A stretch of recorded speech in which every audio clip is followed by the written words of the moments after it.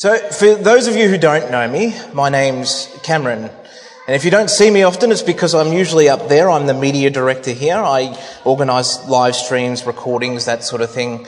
I also act as the secretary on the board of management. If I haven't met you, and I can see a few new faces, I'd love to meet you, love to chat, love to learn about you. And one of the first questions that people ask when they want to learn about somebody is, what do you do? What's your occupation? What do you spend your time doing? I know Chris, for instance, is a farmer. He spends way too long doing that at absurd hours of the evening. If you know me, you might know that I'm a lawyer. That's what I do in my day job, in my week job. And when people hear this, they have fairly interesting reactions. It's not that lawyers are actually that interesting. If you knew my job, you wouldn't be as impressed as probably what you are, but there's this perception that we get perhaps from the way that we're portrayed in Hollywood or in jokes, for instance. And it reminds me, about 15 years ago, there was these memes, what my friends think I do, what I think I do, what my mother thinks I do, and what I actually do. And it's interesting to hear what people think lawyers actually do. It's far less glamorous than you think. Because a lot of people I think there's two categories that we get put in. There's the category, I'd call it the Harvey Specter, if you've seen Suits. Harvey Specter is this fellow in his $5,000 suit, and he'll walk into his opponent's office without an appointment, mind you. He'll slap down his manila folder or have 2 sheets of paper in there, nothing to do with the case, and he'll bluff his way out of it. He'll say, I've beaten you, I've figured it out, and somehow it all ends up all right. That's not really how my job goes. The second perspective, and I can see someone down the back there who probably thinks this is what lawyers do particularly, is that of Mr. Dennis Denudo from The Castle. That we get in front of a judge and we just blurt out things, just words. We say it's summing up, it's the Constitution, it's the vibe, it's Mabo, and we just see if something will stick. If you attend in front of a judge and you try and bluff your way, you'll get reprimanded fairly quickly. It's really important that a lawyer does know their case before they attend in front of a judge. But I think The Castle sort of does get it true in some respects. They talk about fishing, but I think it also applies to the law and being a lawyer. Being a lawyer is 10% brains, 95% paperwork, and the rest is just good luck. Today, we're going to delve into God's character, particularly as the arbiter and as the judge of the universe. And because we're talking about God's character, today's sermon will be unapologetically and necessarily doctrinal and theological. Now, these words can be off-putting to people. People see it as sometimes divisive. And theology should never be taught outside of the scope of 1 Corinthians 13, that everything is subject to love. So theology should always be subject to love. But as a basic definition, theology is the exposition of all truth about God and his relationship to man as recorded in the Bible. And doctrine is the straightforward summary of what the Bible teaches on any subject. So based on those definitions, hopefully we're not too overawed, we're not too concerned about using words like that and talking about the deeper things of God. So if you'll open up to Psalm 50, we'll start at verse 1. In verse 1, we have the introduction to God. We have the mighty one, God the Lord. God is given 2 titles here. This immediately tells us who the psalm is about and the esteem that the psalmist holds God in. He's not the only one. In Deuteronomy 10, we see, for the Lord your God is God of gods, Lord of lords, the great, the mighty, and the awesome God. In 1 Chronicles 29, yours, O Lord, is the greatness and the power and the glory and the victory and the majesty. For all that is in the heavens and the earth is yours. Yours is the kingdom, O Lord, and you are exalted as head above all. What we learn from the outset in this psalm is that God is what's called an immutable God. There's one of those theological terms. That just means he's infinite and unchanging. Theologian A.W. Pink puts it in this way. God is immutable in his essence. His nature and being are infinite, and so subject to no mutations. There never was a time when he was not. There never will come a time when he shall cease to be. God has neither evolved, grown, nor improved. All that he is today, he has ever been and ever will be. And it's important for us to consider that definition as we go through the rest of the Psalms. We see this right in the last book of the Bible as well, in Revelation 1. I am the Alpha and the Omega, who is and who was and who is to come, the Almighty. Then the second part of verse 1, God speaks and summons the earth from the rising of the sun to its setting. See, God speaks with absolute authority, more than any football coach, presidential candidate, Pentecostal leader, or TED talker. And the power of God is witnessed most wholly in the creation of the world. In Genesis 1, and God said, let there be light, let there be an expanse in the midst of the waters, let dry land appear, let the earth sprout vegetation, plants and fruit trees, let the waters swarm with living creatures, and let birds fly above the earth. Let the earth bring forth living creatures, livestock and beasts. And it was so, just by God speaking. Irenaeus, an early church father, said, creation reveals him who formed it, and the very work made suggests him who made it, and the world manifested him who ordered it. John Calvin said, this magnificent theatre of heaven and earth, crammed with innumerable miracles. Another example of God speaking is with Moses in the burning bush. And God requires him to go and rescue God's people. And Moses objects, who am I? God responds, who has made God's mouth? Who made him mute or deaf or seeing or blind? Is it not I, the Lord? Now therefore go. And Moses is compelled by this. And we know the rest of that story. Or in the Transfiguration, when Jesus goes up on the mountain with Peter and James and John, and there's a voice from heaven, and it says, this is my son whom I love, with him I am well pleased. Listen to him. And what do they do? What do Peter, James and John do? They immediately fall on the ground and they're terrified. See, God speaking is powerful beyond our comprehension. Now turning to verse 3, our God comes, he does not keep silenced. So nothing compelled God to create the world. He made the world out of his absolute free choice of his will. And he chose to spoke it in order to create the universe. But God is not a momentary creator. He's not someone who just created the world and then stepped away. In Calvin's Institutes, Calvin says, we see the presence of divine power shining as much in the continuing state of the universe as in its inception. In the earlier verse 3, out of Zion, God shines forth. God is watchful, he's effective, he's active, he's engaged in ceaseless activity. God does not sit in idleness. Nothing takes place without his deliberation. He's the keeper of the keys. He governs all events. B.B. Warfield put it this way, the Calvinist in a word is the man who sees God, God in nature, God in history, God in grace. Everywhere he sees God in his mighty stepping, everywhere he feels the working of his mighty arm and throbbing of his mighty heart. It's important to note that God does not keep silent. He is forever at work, and we'll see this also in his judgment in a moment. Verse 4, he calls to the heavens above and to the earth that he may judge his people. This is a court case now where the entire universe can't help but attend. In November last year, we probably had the most important court case in American history since the O.J. Simpson trial. It was a court case, you may have heard of it, court case of a 17-year-old boy, Kyle Rittenhouse. And it was broadcast everywhere. I chopped my sermon right back, so I had a fair commentary on this case, but I'll just make one note. And the note was that it was quite clear during this court case that the prosecution had manufactured a narrative that didn't match the evidence.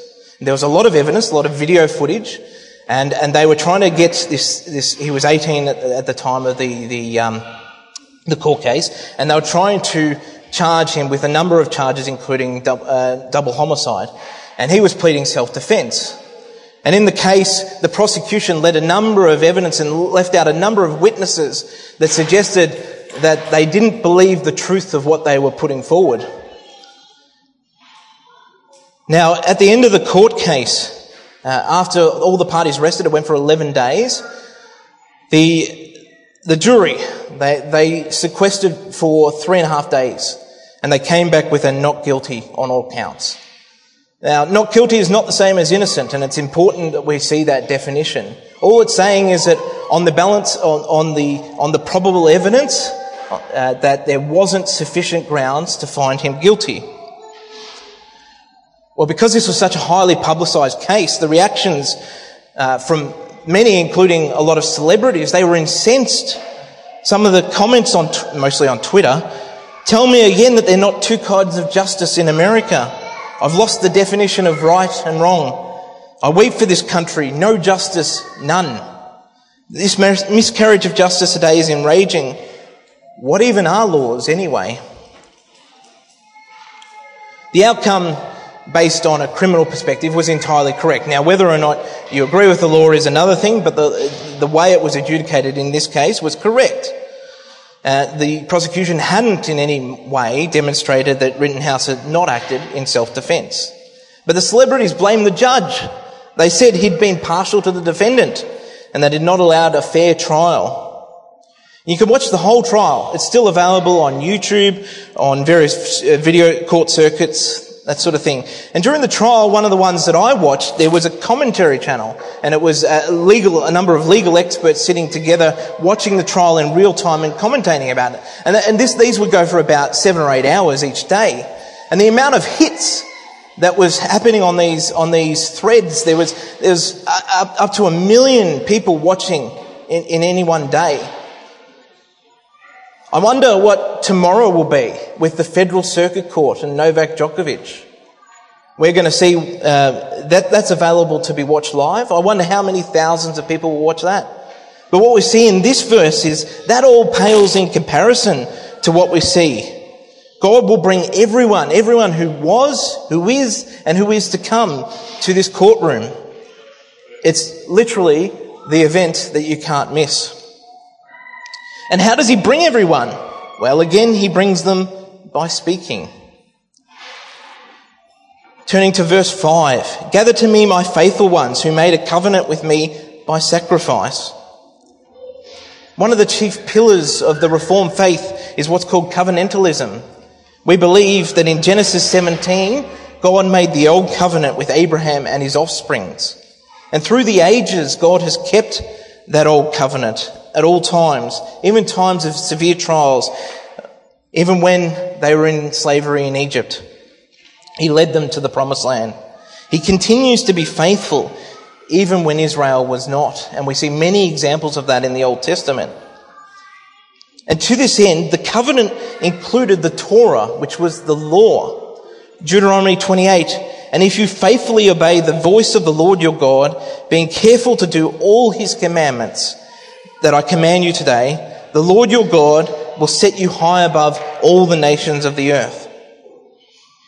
And many times, the Israelites abandoned God and replaced him with idols. And we see this particularly keenly in the first Bible reading we read, Matthew 27. Again, we have a very public trial. Anyone from the public can come and attend and see Jesus on trial. We have Jesus there, he's the innocent. We know that in Luke 23, Pilate says, I have found no guilt in you deserving death. And he's silent. Jesus is silent for the most part. There's a couple of times which we'll discuss, but for the most part he's silent about it from his accusers. And when Pilate questions him, he just remains silent. Then we have Pontius Pilate, the judge. He's the Roman governor. For many, many years, people thought he didn't exist because there was no archaeological evidence. In 1961, they found some and they've continued to compile evidence, so we know a little bit about Pontius Pilate and his reign in the region. He was typically sent in to deal with types of minor insurrections and insurgencies. This was the type of thing that Israel was prone to do against the Roman occupiers. The thing is, sometimes I think we get an opinion about Pilate that he's a nice man, but history tells us that he's actually a very vicious and dangerous man, somebody who would probably fit quite well in the Game of Thrones universe. And so much so that there are historical documents showing that Pilate was actually called back to Rome after his governorship to give account on the brutality of his rulership. Even Rome, who'd sent him to deal with this, were disturbed by the way he acted. But in this series of events, we can see that Pilate is circumspect, almost concerned. He's unsure about what's happening here. I think Jesus has thrown him for a loop. And so he tries to absolve himself. I am innocent of this man's blood. See to it yourself. But he's not a partial or just judge. He knows that Jesus has done no evil. And he knows he's innocent. And yet, in the end, to appease the crowd, he decides to condemn Jesus to death. Then we have Barabbas. He's a notorious criminal and prisoner. In the other Gospels, we know that he's described as a robber and a murderer. And the chief priests and the elders are there. They're the prosecutors. But at some point, their role switches and they become members of the jury, which is the crowd. And they stir up the crowd. They incense the crowd to release Barabbas and to condemn Jesus. Much like the prosecutors in the Rittenhouse case, the chief priests do not seek to provide a true account of events. They have one goal and one goal only: to rid themselves of the nuisance Jesus. The chief priests despised Jesus so much they'd rather see a murderer released in his place. And they're perfectly happy to stir up dissension and tell lies to the crowd to make that happen. As that tweet said before from LeVar Burton, tell me again there are not two kinds of justice in Israel. In Matthew 27 we see that God's covenant people have turned on him. And we'll see later on the consequences for breaking that covenant. Turning to verse 6, the heavens declare his righteousness, for God himself is judge. So now we're in the eternal courtroom. And why is God the judge? Well, he's the judge for a number of reasons. Because he alone is the creator of mankind. In Romans 9 we see Paul says, "But who are you, O man, to answer back to God? Will what is moulded say to its moulder, why have you made me like this? Has the potter no right over the clay to make out of the same lump one vessel for honourable use and one for dishonourable use? Beyond that we know that God is light, 1 John 1:5. God alone honours his law, Isaiah 42. God alone is just, Romans 7. God alone is righteous, Psalm 11. And God alone, specifically, is sovereign. He alone has the power to call all to his courtroom. In court, when a judge enters the room, the bailiff or the associate will yell, "Silence, all stand." And everybody stands, observes, and waits until the judge is seated. I remember early on in my legal career, going back several years now, I was at the Federal Circuit Court in a family law matter, and I was at the bar table. And this is a matter of protocol. I left the bar table without the permission of the judge. She was incensed. She called me back. She gave me a big telling off. I never did it again. That's the level of protocol expected of a human judge. And if that's what's expected of a fallible human judge, then how much more should we give respect to the Master of the universe, who has compelled all to attend? Turning to verses 9 to 15. I will not accept a bull from your house or goats from your fold, for every beast of the forest is mine, the cattle of 1,000 hills. I know all the birds of the hills, and all their moves in the field is mine. If I were hungry, I would not tell you, for the world and its fullness are mine. Do I eat the flesh of the bulls or drink the blood of goats? Offer to God a sacrifice of thanksgiving and perform your vows to the Most High. And call upon me in the day of trouble. I will deliver you and you shall glorify me. See, these verses get to the heart of what we're seeing with the Israelite nation, both here and what we see with the chief priests and the elders. This is self-righteousness. God doesn't need it. You see, God is self-sufficient. That's called the aseity of God. He's self-sufficient. Nothing outside his nature that he needs. See, man struggles with this concept because we're the opposite of self-sufficient in virtually all aspects of our life. God in these verses is declaring that he has no need for the religious observance that is skin deep. He's after all the creator of all the animals they wish to sacrifice. He created them and he sustains the whole universe. Jesus says in Matthew's gospel, when he's talking about the Israelite nation, "And do not presume to say to yourself, we have Abraham as our father. For I tell you, God is able from these stones to raise up children of Abraham." This is a warning for the Israelite nation. You may by appearance be pious and observe the functions of the law, but if in your heart you have enmity with God, if you are self-righteous, then your religious works, your sacrifices are in vain. So now let's look at some of the responses to God's authority, his sovereignty, his judgment. Psalm 50:17. "You hate discipline, and you cast my words behind you." See, our hearts naturally oppose God's sovereignty, and they have from the start. Remember the serpent? Did God really say? We bought that hook, line and sinker, and through Adam we immediately broke God's law. Romans 5, sin came into the world through one man, and sin has remained ever since. You may not have heard of a man by the name of Carl Panzram, and that's fine if you haven't. He's one of the most notorious serial killers in American history. He's rather despicable beyond belief. And his autobiography, which I bought, it's not a long biography, I bought it on Amazon, it's about 20 pages. And he wrote it just weeks before he was executed. And he said the following: "In my lifetime, I've murdered 21 human beings. I've committed thousands of burglaries, robberies, larcenies, arsons, and last but not least, I've committed sodomy on more than 1,000 human beings. For all these things, I'm not the least bit sorry. I have no conscience, so that does not worry me. I don't believe in man, God, the devil. I hate the whole human race, including myself. I've lived 36 years in this world, and soon I expect to leave it.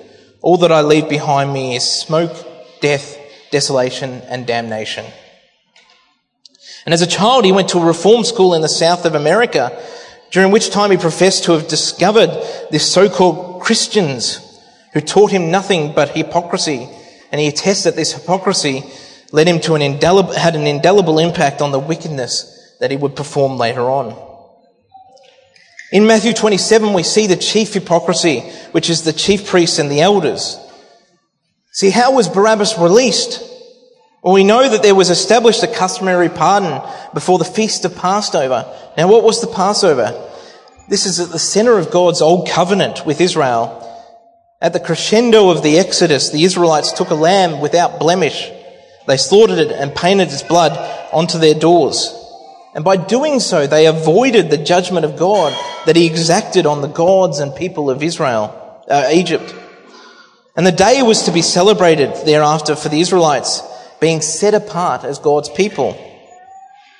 And now you have the Israelite religious leaders and the experts in the law, and they're abusing that covenantal tradition to release Barabbas and condemn Jesus. See, God's judgment in Psalm 50 is first and foremost directed at his covenantal people. Verse 4, he calls to the heavens above and to the earth that he might judge his people. "Gather to me my faithful ones who made a covenant with me by sacrifice." God established a covenant with Israel. God is their lawgiver. Here we have a people who had been waiting for their deliverer. The chief priests and the elders were experts on the Torah. They had it completely recited. They knew that God gave them the law as part of the covenant of Abraham's offspring. And yet when the time comes and the rubber hits the road, what do? Well, they appeal to the Roman law. John 19:15. We have no king but Caesar. They make a mockery of God's covenant, and their hypocrisy brings condemnation. Paul says in Romans 2, "You who boast in the law dishonour God by breaking the law." Peter in Acts 3, "But you denied the holy and righteous one and asked for a murderer to be granted to you, and you killed the author of life, whom God raised from the dead." Psalm 50:16, "What right have you to recite my statutes or take my covenant on your lips?" You see, this is what it looks like to have theology but not understand it. It makes you, as 1 Corinthians 13 says, a noisy gong. Theology, which is the meditation on God, should result in informing our minds as well as shaping our lives. It's not just a set of rules that we religiously follow so that we can get to the end of our lives and say, "I've done more good than bad." The scales are already broken. We can't work our way to salvation, particularly if we are covenant breakers. Another response to God's authority we see in verse 22. "You have forgotten God." See, God is long-suffering in bringing his judgment. Samuel Willard, a Puritan, said, "Sin is contrary to the holy nature of God, and therefore he might justly break forth in fury upon the least sin committed. But patience moderates his anger, so that he withholds the deserved punishment. And for this reason it is that sinners die not upon the spot." Psalm 145, "The Lord is gracious and merciful, slow to anger and abounding in steadfast love." Romans 2, "We know what we are doing is wrong, but we ignore the law, believing it won't have any impact on us." See, we abuse God's patience and claim ignorance of the law. Well, Criminal Law 101, ignorance of the law will not entitle you to avoid the consequences of breaking it. This means our past inequities will come back to haunt us. I'm going to read a very brief excerpt of a letter from a daughter talking about her father. "The father I know and love is a good person. He's witty, humorous, kind and intelligent. He has all the qualities of a good parent, role model and friend. He has shown unconditional love for me and my daughters all of our lives." And this letter goes on for some pages in the same vein. Without context, sounds like a loving, doting father. But at the end of the day, it's just a facade. This was written about a man named Joseph DeAngelo. Now, you might know of him because he was in the news in the last couple of years. He was what was known as the Golden State Killer. In the 70s and 80s, he exacted great terror in America. And in 1986, he disappeared. And we didn't hear from him for 32 years. And then through some DNA sequencing and using some websites, they were able to track down through the DNA that had been left on the scene. They'll be able to track him down. See, this was a man who believed he could hide from his past indiscretions, but they caught up to him eventually. In the Rittenhouse case, the case from last year, there was abundance of video evidence. There was thousands of people out at these protest riots, and they all had their cameras on their phones. And that's atypical. Typically, we're taught that there's not going to be that evidence. Usually in most of my matters, it comes down to a he said, she said sort of dispute. Rarely do you have as many jigsaw puzzle pieces which can corroborate witness statements as in the Rittenhouse case. But see, God is much more powerful than any human police force in the world. He doesn't require cameras to review our indiscretions. He sees all and he judges all.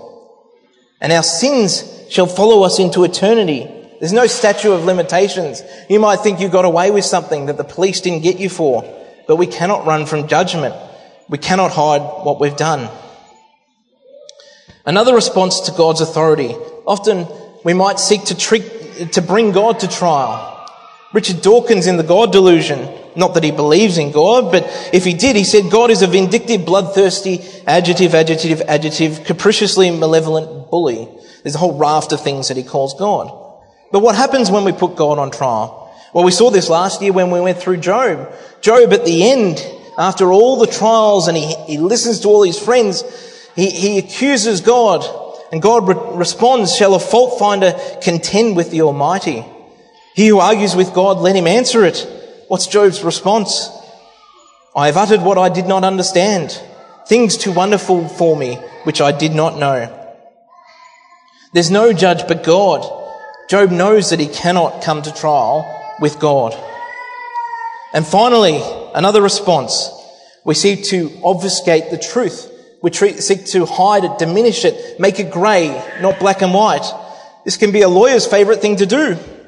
Harvey Specter from Suits once said, "The law is the law, the truth is subjective."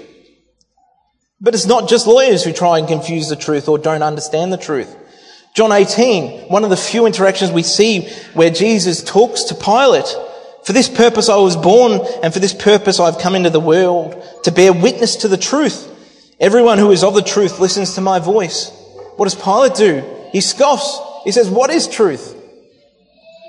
So what's the problem with denying that there is truth? Well, we cannot hide our hearts from God.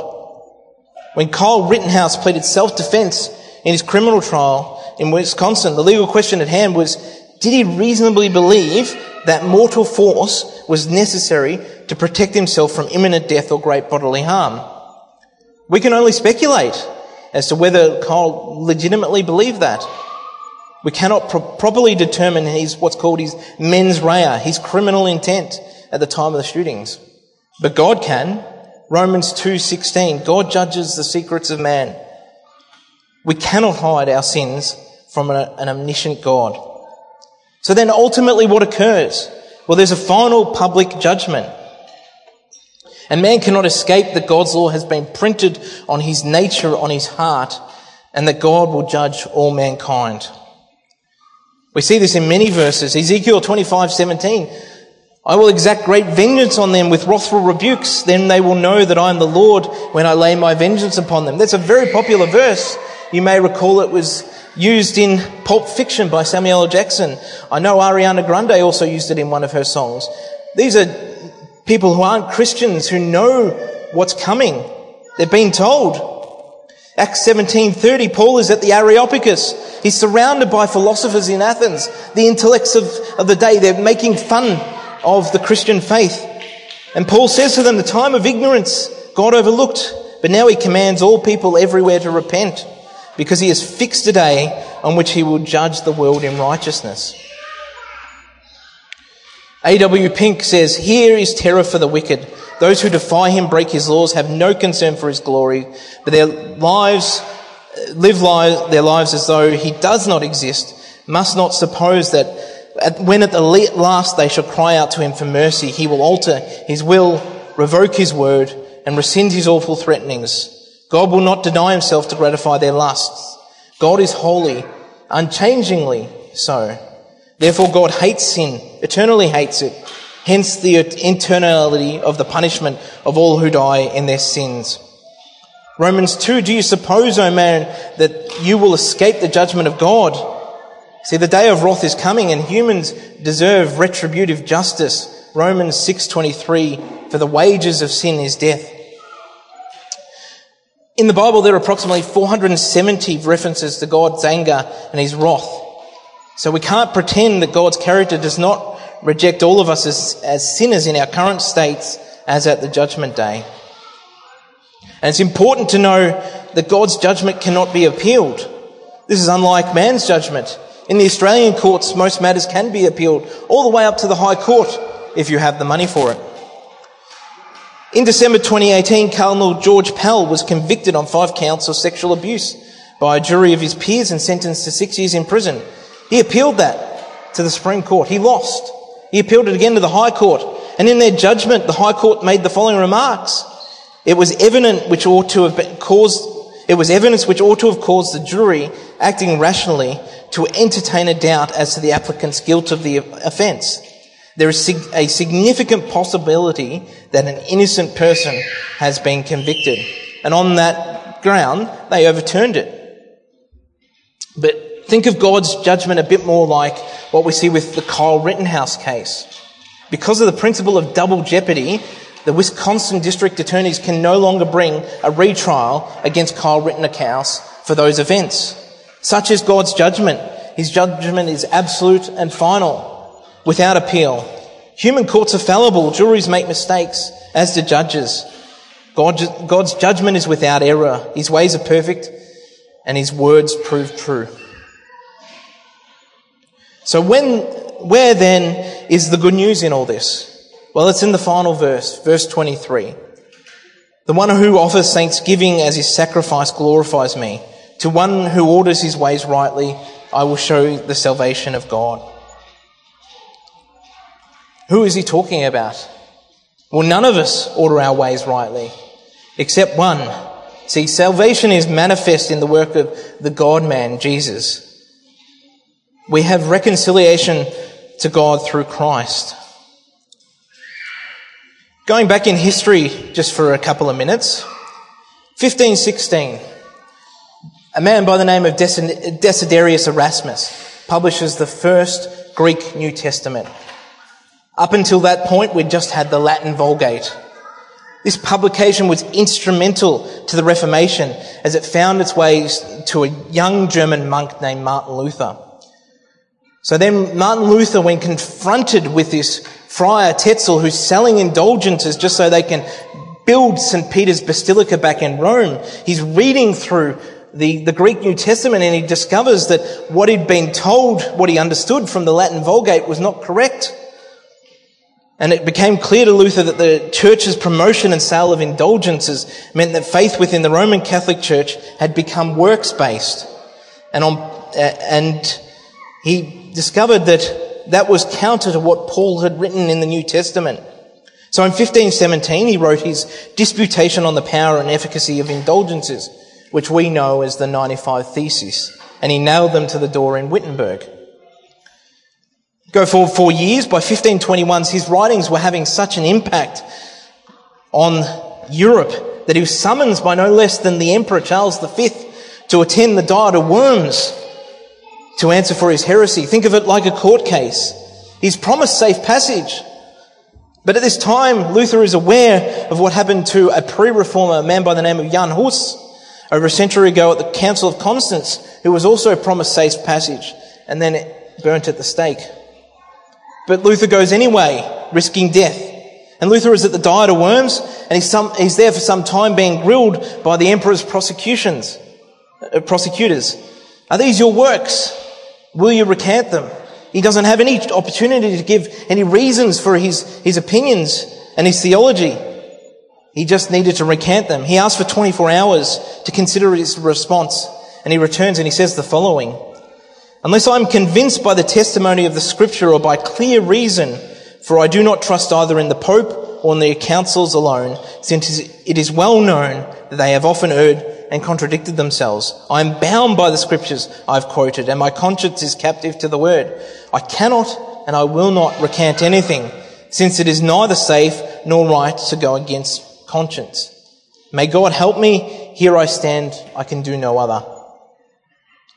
Now, by a miracle of God, Luther is given safe passage back home, and he's hidden for 10 months until Charles V is concerned with matters of state and he can come back to Wittenberg. And Luther keeps developing this powerful doctrine of what's called sola fide, justification by faith alone. He's prepared to die for it. He goes to the Diet of Worms thinking he'll die for it. This is what's known as the material principle of the Reformation.